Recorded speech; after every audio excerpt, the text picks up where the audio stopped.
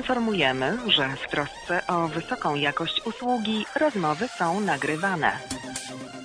Przed mikrofonem Borys Kozielski, witam serdecznie w kolejnej audycji Okrągły Podcastu. To jest taka audycja, którą wymyśliłem, żeby spotykać się przy okrągłym stole z innymi podcasterami.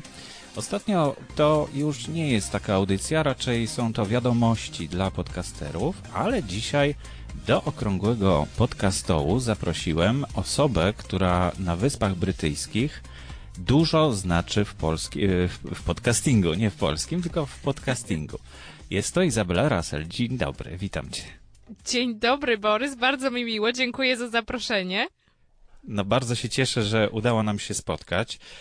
Powiem Ci taką historię, jak i słuchaczom, jak ja Ciebie poznałem, bo była taka akcja 29 września, ona jest co roku, już chyba od 3 lat, w tym roku będzie chyba 3. edycja, czyli International Podcast Day. Podcast Day, no właśnie, Międzynarodowy Dzień Podcastu.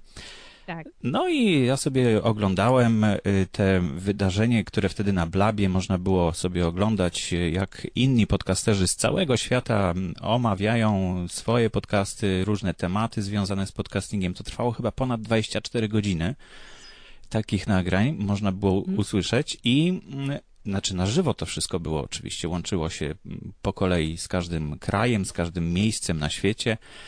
No i właśnie słuchałem Twojej rozmowy, oczywiście po angielsku, bo zielonego pojęcia nie miałem, że Ty świetnie mówisz również po polsku i po angielsku. No i właśnie mówisz tak świetnie po angielsku, że w ogóle nie przyszło mi do głowy, że ty coś masz wspólnego z Polską. No i napisałem zresztą do Ciebie wtedy po angielsku, że może wpadłabyś na Polcaster, no i wpadłaś. Jak wspominasz tam ten czas na Polcasterze? Oj, kurczę, to było już taki długi czas temu. Bardzo miło, bardzo miło. Bardzo fajnie było w ogóle porozmawiać z podcasterami w innym kraju. Znaczy, jestem oczywiście z Polski, ale mieszkam i pracuję na Wyspach Brytyjskich w zasadzie większość swojego pracowitego życia. Także nie miałam za bardzo takiej styku i łączności z podcasterami w Polsce. Także dla mnie to było fajne przeżycie, bo mogłam porozmawiać z zupełnie innej perspektywy, bo tak mi się wydawało przynajmniej, że podcasterzy w Polsce tak byli troszkę na innym etapie wtedy, tak? Te 2 czy 3 lata temu, tak jak mówisz. I naprawdę dla mnie to było bardzo ciekawe, ale przede wszystkim naprawdę wspaniała atmosfera i super ludzie. No właśnie, nie możemy się doczekać kolejnej konferencji. Może niedługo coś będzie na ten temat wiadomo. Ale no, może opowiedz mi, bo jak długo jesteś już w Wielkiej Brytanii? Może od tego zaczniemy. Ja jestem już w Wielkiej Brytanii ponad 10 lat, także już kawałek czasu. Ja się przeprowadziłam w zasadzie nie planując. Byłam studentką na Uniwersytecie Łódzkim i odwiedziłam swoją mamę, która przeprowadziła się do Wielkiej Brytanii kilka lat wcześniej. Odwiedzałam swoją mamę. No i podczas moich odwiedzin poznałam teraz już obecnego swojego męża. Także tak życie się ułożyło, że już do Polski nie wróciłam. Wróciłam tylko w zasadzie chyba na miesiąc, ale później już się przeprowadziłam do Wielkiej Brytanii. Tutaj kontynuowałam studia i podjęłam pracę. No i tak jakoś się wszystko ułożyło. Czyli to był 2006 albo 2007 rok? 2007 rok. No to podcasting wtedy już śmigał, że tak powiem. Tak śmigał albo nie śmigał. Ja bym powiedziała, że podcasting to przeszedł takie 2 etapy i wtedy w 2007 roku, znaczy w zasadzie chyba już od 2004 coś tam się już zaczęło pojawiać, ale był to zupełnie inny podcasting, który widzimy teraz. Wtedy to było tak bardziej, to było takie hobby, wiesz, coś takiego może bardziej takie, jak to się mówi po polsku, takie geeki, wiesz. No w każdym razie było to takie troszeczkę mniej może oficjalne. Mi się wydaje, że to chyba dobre powiedzenie. Poza tym ludzie to robili dlatego, że chcieli tam sobie po prostu porozmawiać, coś ciekawego mieli do powiedzenia, super, ale nie było takiego pchnięcia na to, żeby podcasting był jakby częścią takiego większego planu na to, co by tutaj zrobić, żeby jakoś zarobić. I teraz myślę, że przechodzimy właśnie przez tą drugą fazę, w której dużo osób, które mają jakąś tam przedsiębiorczość, działalność gospodarczą i zdają sobie nagle sprawę z tego, że mają w swojej niszy, w swoim kierunku jakieś doświadczenie konkretne i że podcasting to fajna platforma na to, żeby dzielić się tym doświadczeniem, a przy okazji zdobywać klientów. Także myślę, że teraz dopiero wchodzimy na ten etap i jak mówiłam wcześniej, że jak byłam w Polsce, to wydawało mi się, że Polska jeszcze była na tym innym etapie i właśnie wydawało mi się, że byliśmy jeszcze trochę bliżej tego etapu takiego bardziej luzackiego, jeżeli chodzi o podcasting. A teraz już widzę, że coraz więcej podcastów się pojawia w Polsce takich konkretniejszych, w sensie, że już ukierunkowanych pod jakąś tam konkretną działalność. No właśnie o to miałem cię zapytać. To znaczy, no bo mówisz właściwie dokładnie to, co się dzieje u nas. Czyli tak. Rozumiem, że w Wielkiej Brytanii te anglojęzyczne podcasty to też coraz częściej są jakieś dodatki do biznesów. Zgadza się. Także to już my zauważyliśmy ten ruch w tym kierunku, to był chyba 2014 rok. To się już tak zaczęło dość konkretnie dziać i wtedy my byliśmy już z kolei w tyle, jeżeli chodzi o Stany Zjednoczone, bo Stany już miały właśnie takie ukierunkowanie bardziej biznesowe w podcastach no już przez taki dobry, solidny rok. Także 2014 myślę zaczął się właśnie ten kierunek u nas i myślę, że dalej się to teraz tak rozprzestrzenia powoli na inne kraje. Rozmawiamy z podcasterami z różnych krajów, widzimy na przykład dużo hiszpańskich podcastów się pojawia, bo dużo robimy pracy z Hiszpanią. Widzę, że też w Grecji się coś trochę rusza, w Nowej Zelandii, także tak powoli widzę, że to się tak rozprzestrzenia. Co jest zresztą, myślę, dobrą rzeczą, dlatego że im więcej mamy naprawdę dobrze wyprodukowanych podcastów, tym więcej mamy słuchaczy i większy zasięg jako podcasterzy. No zdecydowanie. Ale chciałbym jeszcze wrócić do samego początku twojej przygody z podcastingiem, czyli 2006-2007. A jak się dowiedziałaś w ogóle o podcastingu? Bo wtedy wywędrowałaś na wyspy, a wcześniej już coś słyszałaś o podcastach? Nie. I dopiero w zasadzie moja przygoda z podcastingiem to się zaczęła, tak się zastanawiam, który to był rok, w 2011-2012 rok. Ja po tym, jak się przeprowadziłam tutaj do Wielkiej Brytanii, ja przez pewien czas pracowałam w ogóle w zupełnie innej zupełnie z innej beczki. Mianowicie pracowałam w banku, także byłam typowym bankowcem. Ale chyba miałaś kontakt z klientami, tak? No jeszcze wtedy nie. Natomiast mój mąż tak, bo mój mąż już prowadził naszą obecną teraz firmę Music Radio Creative już od 2006 roku, także założył ją zanim się jeszcze my poznaliśmy. I mój mąż ma bardzo duże połączenie właśnie z radiem, także on zawsze, jeżeli chodzi o mikrofon i w ogóle, wiesz, nagrywanie i tak dalej, to miał w zasadzie od momentu, kiedy był chyba 13 lat skończył, to w radiu siedział, także jego przygoda się zaczęła dużo wcześniej. I Mike w zasadzie tą firmę tak prowadził jakby na boku. Było to coś, co tam robił. Zaczęło się od tego, że on nagrywał swój głos, ponieważ jest również producentem audio, też dodawał tam różne dźwięki i tak dalej i robił z tego pełne dżingle. A w 2011 roku postanowiliśmy, że będziemy razem pracować. Także jakby moje skupienie zaczęło się przekładać na naszą firmę i w zasadzie w przeciągu nawet niecałego roku zupełnie zmieniliśmy naszą firmę, całkowicie. Także wszystko się zmieniło, na lepsze zresztą, w dobrym kierunku zmieniło, poszliśmy. to tak enigmatycznie troszkę brzmi, ale to słychać, że to ty zmieniłaś. Tak. No my zmieniliśmy, no tak, zmieniliśmy oboje, bo oboje wrzuciliśmy dużo wysiłku i pracy i takiej, po prostu zaczęliśmy się bardziej jakby interesować tym. I Mike w zasadzie jakby w podcasting wpadł pierwszy. Chyba w 2012 roku przeszedł przez taki okres czasu, gdzie zaczął biegać my mieszkaliśmy wtedy w pięknej miejscowości, która się nazywa Seven Oaks, mieliśmy wspaniały wielki park pod naszym nosem, więc Mike zaczął biegać, także jak zaczął biegać, chciał czegoś słuchać. I tak ten podcasting mu jakby wpadł w rękę, nie wiem nawet kto mu polecił, jak on się, że tak powiem, tym zainteresował, chyba to było możliwe, że wtedy na iPhone'a się przerzucił i wtedy już wiesz, masz tą aplikację do podcastów przed nosem, także zaczął się tym interesować i jakby wleciał w ten cały świat. Także zaczęło wszystko się od Internet Business Mastery z Jason Van Orden i z Jeremy Fransden. I później stamtąd już poleciała cała reszta, czyli już się dowiedział o Cliff Ravenscraft, nie wiem, kto tam jeszcze na samym początku był. No w każdym razie jakby się to zaczęło rozprzestrzeniać. I jak on w ten podcasting padł, wtedy zaczął się interesować, bo wtedy istniała konferencja New Media Expo w Las Vegas i bardzo chciał, żebyśmy na nią pojechali. Mówi, no słuchaj, musimy pojechać, to jest naprawdę super, musimy poznać tych wszystkich podcasterów.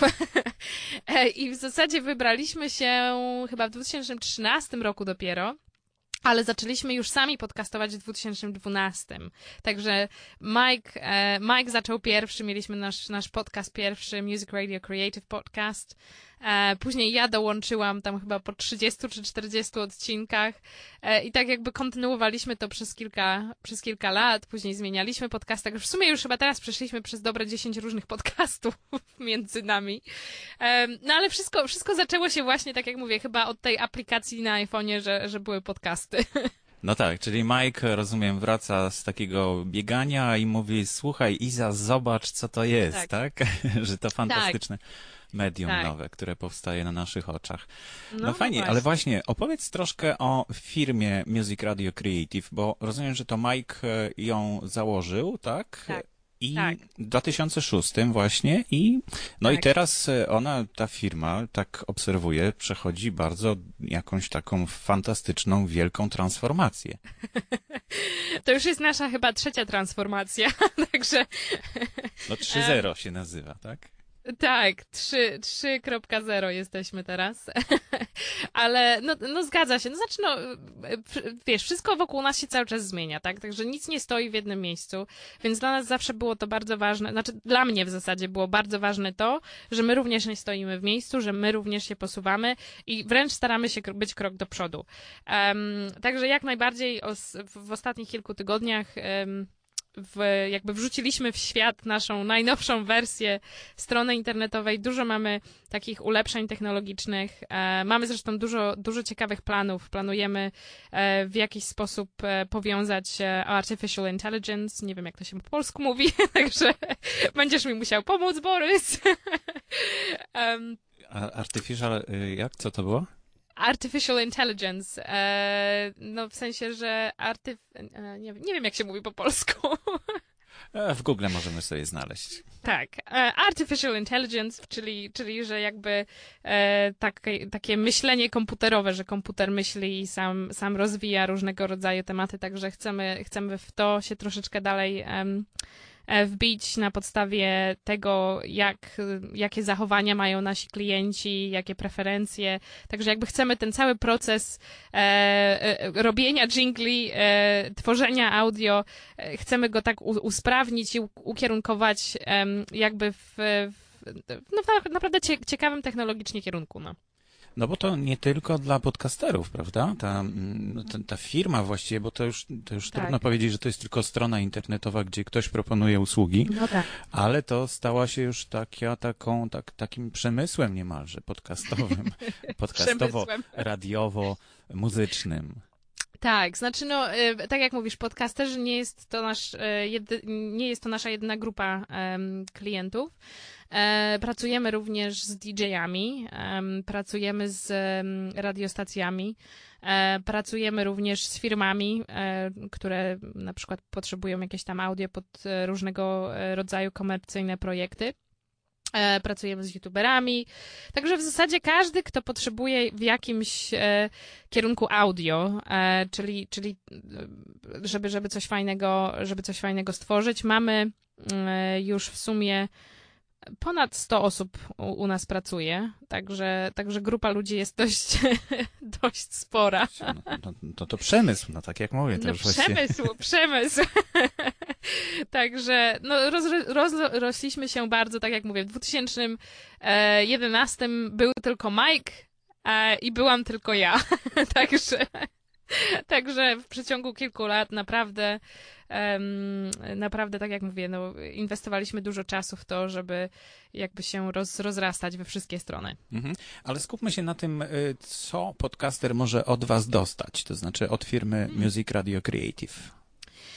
Znaczy w zasadzie my zajmujemy się zarówno obróbką dźwięku, czyli załóżmy, jeżeli jako podcaster chcesz tylko nagrać swój odcinek, a chcesz, żeby ktoś go jakby profesjonalnie obrobił, czyli załóżmy tam powycinał jakieś tam kasłania czy chrząkania i tak ogólnie, wiesz, fajnie stworzył jakby taką edycję radiową z tego, może tak mi się wydaje, że to chyba taki dobry odpowiednik, to my możemy się czymś takim zająć. Dodajemy również, tworzymy również cały taki audio branding, czyli zrobimy intro, tak się chyba nazywa też w Polsce, nie? Intro czy outro, czyli będzie takie profesjonalne... Tak, czyli takie profesjonalne przedstawienie podcastu i podcastera, jak i również na koniec może być jakieś tam, no nie wiem, jakaś tam ciekawa zachęta, żeby zerknąć na stronę internetową, czy tam coś konkretnego zrobić, jak, no nie wiem, jakby na przykład zostawić tam opinię na iTunes i tak dalej. Także w zasadzie całe spektrum, a do tego wszystkiego jeszcze pracujemy nad tym, żeby mieć trochę więcej usług dla podcasterów. Coś, co mogę zdradzić, będzie bardzo niebawem wychodzić. Będziemy współpracować ze Spreakerem. Spreaker to jest platforma hostingu, tak? Hostingu dla podcasterów. I będziemy oferować jakby taki pakiet usług, gdzie połączymy nasze usługi i Spreakera usługi i naprawdę fajnie cenowo będzie to wyglądało, bo będziemy w stanie zaoferować praktycznie za pół ceny usługi Spreakera przez naszą stronę. Także w tym kierunku idziemy, będziemy również się trochę bardziej rozróżnorodniać w kierunku artystycznym, czyli będziemy mogli stworzyć podcast artwork, nie mam zielonego pojęcia, jak się po polsku mówi, no czyli taką wizualną... Po polsku design będzie podcastowy, tak. Tak, no także będzie taki wizualny branding, czyli będziemy łączyć wizualny branding razem z audio branding. Czyli strony internetowe, projektowanie wyglądu, grafika i te rzeczy, tak? W stronę internetową się jeszcze nie wbijamy, to jeszcze nie na ten etap. Pierwsze co to będzie no jakby ten obrazek w iTunes, tak? Czyli to, co ktoś widzi zanim kliknie play, tak? Czyli... No tak, to ma swoją specyfikę, bo to musi być i duże, i małe jednocześnie czytelne. Tak, zgadza się. Także jest to niezbędne wręcz dla podcastera, dlatego że zanim w ogóle ktoś zdecyduje się na posłuchanie, to patrzy. Czyli jest to ten pierwszy krok zachęty kogoś zachęty do wysłuchiwania. No, często takich zakupów w sklepach kiedyś, jak były duże płyty winylowe, dokonywało się na podstawie okładki, więc teraz prawdopodobnie też to działa.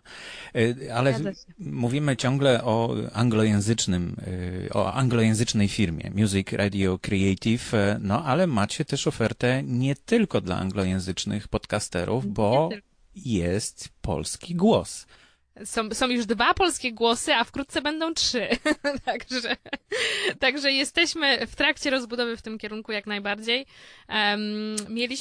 Zresztą już pracowaliśmy z różnymi językami przez dość długi czas, już dobrych kilka lat. Tak jak mówię, no, mamy hiszpańskie, portugalskie głosy, mamy nawet greckie głosy, mamy... Zastanawiam się, co my jeszcze mamy. Niemieckie. Czyli z polskim było najtrudniej. Z polską było najtrudniej, a powinno być najlepiej. Ale wynikło to głównie z tego, że ja zawsze miałam problem z tym, żeby znaleźć odpowiednią terminologię na to, czego szukam. Dlatego, że w Polsce rynek jest zupełnie inny i zupełnie jakby inaczej te sformułowania, które tutaj są, zupełnie są inne w Polsce. A ponieważ ja nigdy nie miałam z tym do czynienia w Polsce, nigdy nie obeszło mi się, że tak powiem, po uszach, jak się te rzeczy nazywają. Dlatego ja mam zawsze problem, jak się pewne rzeczy właśnie w tym konkretnym kierunku nazywają. No ale fantastycznie to wychodzi. Taka sygnałówka, którą wy robicie dla podcasterów, no, jest niesamowitym takim uatrakcyjnieniem początku audycji, czy w ogóle całej audycji. Ja gorąco namawiam wszystkich, którzy teraz mnie słuchają, żeby weszli sobie na stronę Music Radio Creative i odszukali tam polskiego głosu, czy polskich głosów już 2, tak? I posłuchali sobie, jak może brzmieć sygnałówka podcastera właśnie w waszej produkcji. Tak. I to myślę, że no w ogóle zapoznać się z tą stroną, to fajnie pokazuje, jak może się rozwijać rynek podcastowy i też obsługi podcasterów, bo można sobie wyobrazić, że jakiś biznesmen w przyszłości powie, ja chcę podcast i proszę mi wszystko zrobić. Nie tylko, że ja będę nagrywał, ale proszę wszystko zrobić. Czy takie coś też u was można zamówić? Tak, jak najbardziej i już takich projektów kilka mieliśmy. Dobrym przykładem była audycja z Social Media Marketing Show. Nie wiem, czy wiesz, Borys Mike Selzner, on organizuje również dużą konferencję w Stanach, Social Media Marketing World. Więc z Mike'iem współpracowaliśmy już na kilku projektach. Jednym z nich właśnie był taki, gdzie miał swojego bloga już istniejącego przez kilka lat i stwierdził, że fajnie by było z tego bloga zrobić również audio. I przesyłał nam jakby zmodyfikowany tekst i my wszystko dalej z tego robiliśmy, czyli daliśmy mu prezentera jakby do tego podcastu. Całą produkcją się zajęliśmy, oczywiście tym audio branding również, czyli intro i outro na koniec. Także jak najbardziej możemy być również takim, że tak powiem, przystankiem, gdzie się wszystkim zajmiemy. No, to powiem ci, trochę mnie zmartwiłaś, bo ja liczyłem, że po tej przemianie, która domyślam się, no, musiała was dużo czasu kosztować i była pracochłonna, że odżyje może wasz podcast, bo już od dawna nie ma żadnego odcinka, a fajnie byłoby czegoś posłuchać i tak, no... No wiem, wiesz, my się tak zbieramy z Mike'iem bardzo poważnie do tego, żeby właśnie powrócić do naszego podcastu. Ostatnie miesiące były dla nas bardzo takie ciężkie, zarówno profesjonalnie, jak i prywatnie. Także przechodziliśmy przez wiele różnych problemów, no ale już myślę, że jesteśmy na tym drugim końcu, także zaczniemy inwestować czas również w podcasting, także jest to jak najbardziej wysoko na naszej liście priorytetów. No fajnie, bo liczę na to, że przed konferencją kolejną New Media Europe pojawi się podcast, który będzie zachęcał do tego, żeby przyjechać na taką konferencję. No jak najbardziej. No był, tak samo był w zeszłym roku New Media Europe Show, ale to już prowadziłam tylko ja. Nam się z Mike'iem najlepiej robi podcast razem, cały czas jakby w Music Radio Creative. Także jakoś nigdy nie mogliśmy się jakby załapać w innych tematach, tak razem się, że tak powiem, połączyć lepiej. Także jeżeli zdecydujemy się na powrót New Media Europe Show, to myślę, że będę to tylko ja. Ale jeżeli z Mike'iem, to będzie to pod Music Radio Creative. Mhm. No ja byłem na tej konferencji w zeszłym roku. Dziękuję ci bardzo za zaproszenie. No my również ci bardzo dziękujemy, bo ty nam bardzo piękne zdjęcia robiłeś na konferencji. No, dziękuję. I bardzo chętnie wybiorę się na kolejną konferencję. No właśnie, ale kiedy?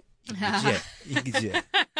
Nie zdradzam jeszcze, niestety nie mogę zdradzić jeszcze na razie, jeszcze wielka tajemnica. Będziemy naprawdę niebawem wszystkie wieści wyciągać na razie, żeby nie zapeszyć.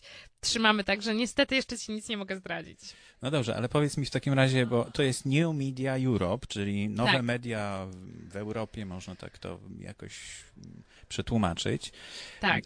To ile jest tej Europy w tej firmie, to znaczy w tej konferencji, bo to była raczej taka konferencja anglojęzyczna bardzo. Tak. Wszystkie wykłady, spotkania, wszystko było po angielsku. Tak. No i mam wrażenie, że bardzo brytyjska. Nie, w zasadzie to nie. Mieliśmy 13 różnych krajów reprezentowało naszą ostatnią konferencję, także mieliśmy prelegentów, że tak powiem, zewsząd. I jak najbardziej chcemy bardziej pójść właśnie w tą stronę europejską. Jest dużo różnic, w sensie jak podchodzimy do z tych samych problemów, podchodzimy do nich różnie, w zależności od tego, skąd jesteśmy. I chcemy właśnie tą różnorodność jakby troszeczkę bardziej rozwinąć w następnych edycjach naszej konferencji. Dlatego, że jest to ważne i jest to dla nas takie fajne, unikalne, w takim sensie, że tylko my w Europie się możemy czymś takim pochwalić. Nigdzie indziej takiej różnorodności nie mamy. No dobrze, ale to idziecie troszkę pod prąd. Mam na myśli Brexit na przykład. No wiesz, ja Brexitu sama nie zorganizowałam. Pod prąd możliwe, że idziemy, jeżeli chodzi o sytuację polityczną, ale to wcale nie znaczy, że w takim samym stopniu, że tak powiem, idą kwestie pod tytułem rozwoju na przykład przedsiębiorczości, czy też problemów, które różne przedsiębiorstwa że tak powiem, mają. Gdzie mówię przedsiębiorstwa, nie chodzi mi tylko o firmy, duże firmy, chodzi mi również o osoby, które się decydują na to, żeby jakieś tam swoje założenie, niedobre słowo, jakieś swoje przedsięwzięcia, że tak powiem, tak na poważnie wziąć i zacząć z tego mieć pieniądze. Także problemy są jak najbardziej te same. Dużo nas łączy z Europą i my jak najbardziej chcemy właśnie te takie linki łączące nas jakby wyeksponować dalej, ale w tym samym czasie patrzeć na te różnice, bo z tych różnic właśnie się możemy dużo wszyscy nauczyć. No jasne. Ale to skoro nie chcesz zdradzić kiedy i gdzie konferencja, to powiedz przynajmniej, czy ona rzeczywiście tak pójdzie w kierunku Europy, chociaż tyle.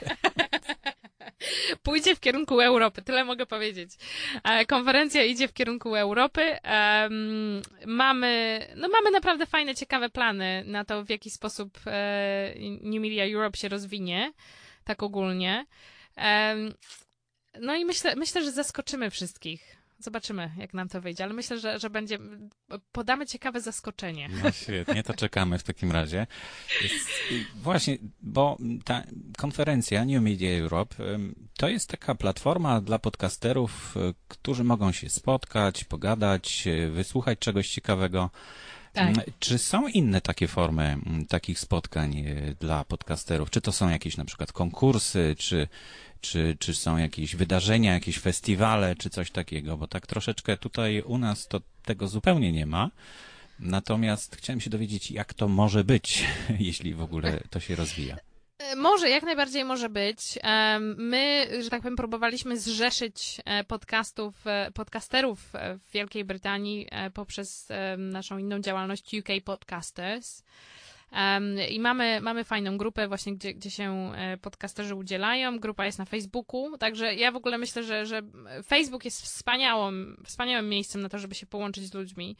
Przynajmniej, że tak powiem, nie na żywo, ale tak wirtualnie i zacząć rozmowy. Bo właśnie w takich grupach takie już na żywo spotkania są ogłaszane. Także dużo jest, na przykład u nas w Anglii dużo jest takich mniejszych spotkań, czyli załóżmy podcasterzy w Londynie powiedzą, spotykamy się w ten piątek w takim i w takim pubie. No i może być na przykład 10 osób, a może być 20, ale prowadzą sobie ciekawą rozmowę, wymieniają się czy to kontaktami, czy to pomysłami. Myślę, że jak najbardziej jest to fajna sprawa. Są również, w Stanach jest dość dużo takich już pod tym kierunkiem i konferencji, i mniejszych spotkań. Podcast Movement jakby prowadzi prowadzi tą ścieżkę dla podcasterów w Stanach. Chociaż tak szczerze powiem, nie wiem, czy ma to jeszcze dalszy jakiś większy kierunek rozwoju, że tak powiem. Myślę, że oni tak osiągnęli taki punkt szczytu, także jest to ciekawe do zaobserwowania, w jaki sposób właśnie tego rodzaju kwestie się mogą rozwinąć. I do jakiego momentu, bo pewnie Tak. jest jakaś granica, tak? No jeśli trzeba Tak. przejechać kilka tysięcy kilometrów, żeby się spotkać z innymi podcasterami, to może to już nie jest takie fajne. A w sumie komunikacja przez Facebooka rzeczywiście dużo zastępuje z tego, prawda? Tak, zgadza się, ale no, nigdy nic nie zastąpi jakby... Żywego kontaktu. Mhm. Tak, jak najbardziej. Także no jest sporo ciekawych kwestii. Trzeba mieć po prostu oczy i uszy otwarte. Ja myślę, że jeżeli ktoś by miał ochotę w Polsce zorganizować zwykłe spotkanie w pubie, jakieś fajne miejsce, czy to w Warszawie, gdzieś centralnie, czy w Warszawie, czy w Krakowie, ja myślę, że na pewno by się znaleźli chętni. Z tym, że po prostu potrzeba tej jednej osoby, która powie, jest spotkanie dla podcasterów. Także... Może rzeczywiście trzeba o tym pomyśleć w takim razie. Będę myślał. No widzisz, no ty masz, słuchaj, okrągły podcastu. Myślę, że jesteś w dobrym miejscu, żeby coś takiego zorganizować i poznać ciekawych ludzi. No zobaczymy. No widzisz. No fajnie, dobrze, ale bo jeszcze tak wróćmy troszkę do tej polityki. Czy widzisz jakieś, nie wiem, zagrożenia dla tego w ogóle zjednaczania Europy przez to, że ten Brexit będzie? No bo ludzie chcą się chyba łatwiej komunikować, łatwiej poruszać. No a powiedz, jak to z waszej strony wygląda tam z wysp? Wiesz co, wydaje mi się, że znaczy tak, ciężko w zasadzie definitywnie odpowiedzieć na to pytanie, dlatego, że dopóki się to, że tak powiem, nie stanie, to tak w zasadzie nikt z nas nie wie, jak to będzie wyglądało. Jest dużo spekulacji na ten temat i te spekulacje są jak na razie tylko spekulacjami.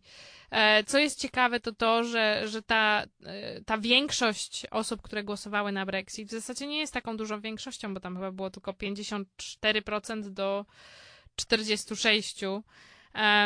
Także jest duża liczba ludzi, którzy w zasadzie się z tym nie zgadzają. Ja myślę, że jeżeli chodzi o komunikację, jeżeli chodzi o to, co mamy przed oczami w internecie, to nie ma granic. I to nie ma znaczenia, czy firma jest z Wielkiej Brytanii, czy jest ze Szwecji, czy jest z Polski, czy tam skądś jeszcze, tak? I według mnie to jedyną granicą jest to, w jaki sposób jesteśmy w stanie się komunikować ze sobą. Czyli jakie są różnice w tym, w jaki sposób odbieramy tam pewne komunikaty, w jaki sposób są różnice kulturalne, dlatego że no, pewne rzeczy można powiedzieć w 3 różne sposoby i jeżeli są 3 osoby z różnych krajów, to one inaczej to mogą odebrać. Także myślę, że powinniśmy się skupić na tym i to jest właśnie ten kierunek, w którym my byśmy chcieli, że tak powiem, dalej pójść. W sensie takim, że my możemy sobie wszyscy pomóc i możemy się dużo od siebie nauczyć, dlatego że widzimy ten sam problem w zupełnie inny sposób, podchodzimy do niego w zupełnie inny sposób i może te właśnie różne podejścia mogą nam wszystkim pomóc w rozwoju dalszym. No to bardzo optymistyczne. No tak mi się wydaje, no słuchaj, no nie ma, według mnie to podejście negatywne do tego nie jest w żaden sposób jakby pomocne. Dlatego, że z negatywnym podejściem nikt jeszcze daleko nie zaszedł. Tak mi się wydaje przynajmniej. A z pozytywnym podejściem, myślę, dużo dalej można po prostu polecieć. No, zdecydowanie. Iza, bardzo dziękuję Ci za rozmowę i poświęcony czas. Będę śledził to, co się dzieje w Music Radio Creative. Czekam na konferencję. Myślę, że wszyscy podcasterzy w Polsce również. Powiedz mi jeszcze, czy te wykłady, które były nagrywane podczas New Media Europe 2016, czy one są jeszcze dostępne? Czy można jeszcze je jakoś obejrzeć? Jak najbardziej są nadal dostępne. Zachęcam do wejścia na newmediaeurope.com i /2016. Jak się mówi? Ukośnik? Ukośnik. Tak. Ukośnik 2016. Także można jeszcze wszystko wszystko mieć tam dostępne i myślę, że nadal bardzo aktualne informacje tam można znaleźć, także zachęcam. Świetnie, to jesteśmy w kontakcie w takim razie. Dziękuję Ci bardzo za rozmowę i wzajemnie. Do usłyszenia i do zobaczenia i do usłyszenia przede wszystkim w podcaście waszym, bo tego się nie mogę doczekać. Super, Borys, dziękuję ślicznie również. To była rozmowa z Izabelą Russell, z którą rozmawiałem przez Skype'a.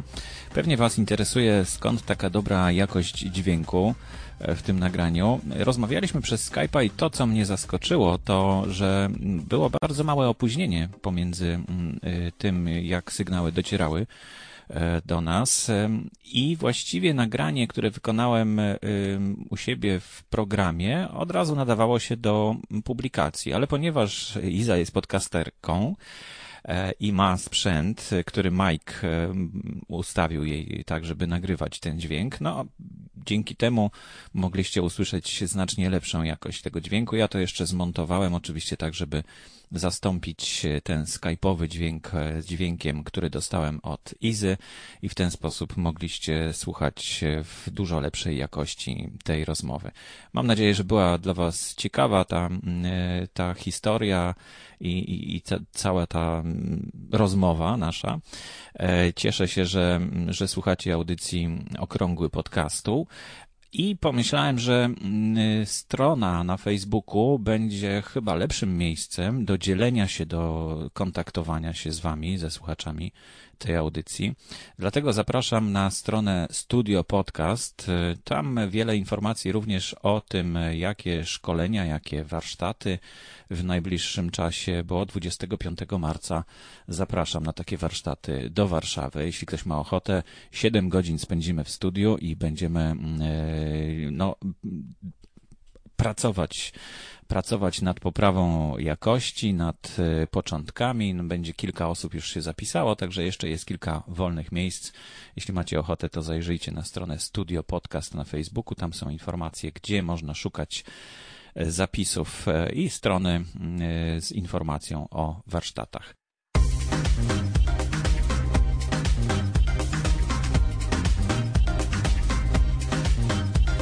Jeszcze jedna bardzo ciekawa informacja. Podcasting zaczyna się rozwijać i to nie tylko jeśli chodzi o produkcję podcastów, ale również firmy, które dostarczają różnego rodzaju usługi, zaczynają nas atakować i wspierać. To jest bardzo cenne i bardzo przyjemne. Jak słyszeliście w rozmowie z Izą, zamierzają razem z Majkiem współpracować z firmą Spreaker. I właśnie od Spreakera otrzymałem ostatnio ofertę na zniżkę. Jeśli ktoś z Was nie ma jeszcze hostingu, to jest to jeden z najlepszych hostingów, które można polecić. Załatwia naprawdę dużo spraw takich związanych z RSS-em na przykład. No i warto przyjrzeć się tej ofercie, dlatego że można naprawdę dużą zniżkę uzyskać. Nie jakąś olbrzymią, ale zawsze to coś. Można wybrać Broadcaster Plan tylko do 17 bodajże marca, więc trzeba się pospieszyć ewentualnie. Przez pierwsze 3 miesiące otrzymacie za $2 właśnie ten Broadcaster Plan, a potem $20 miesięcznie, więc to nie jest może mało, ale jak na polskie warunki, ale zniżka jest spora. Przypominam, że w bezpłatnym planie mamy 5 godzin, ale też ograniczenie każdego odcinka. Więc jeśli ktoś jeszcze nie ma miejsca, gdzie umieszcza swoje pliki, myślę, że to jest dobry pomysł, żeby skorzystać na początek, na start właśnie ze Spreakera.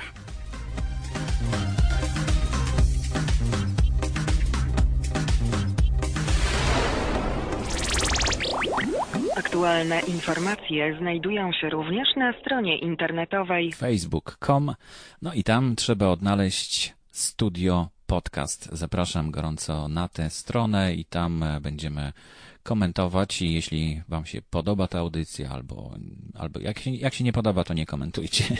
Ale jeśli uważacie, że warto jej słuchać, to podzielcie się ze znajomymi, którzy interesują się podcastingiem. Dziękuję bardzo, ja nazywam się Borys Kozielski, do usłyszenia.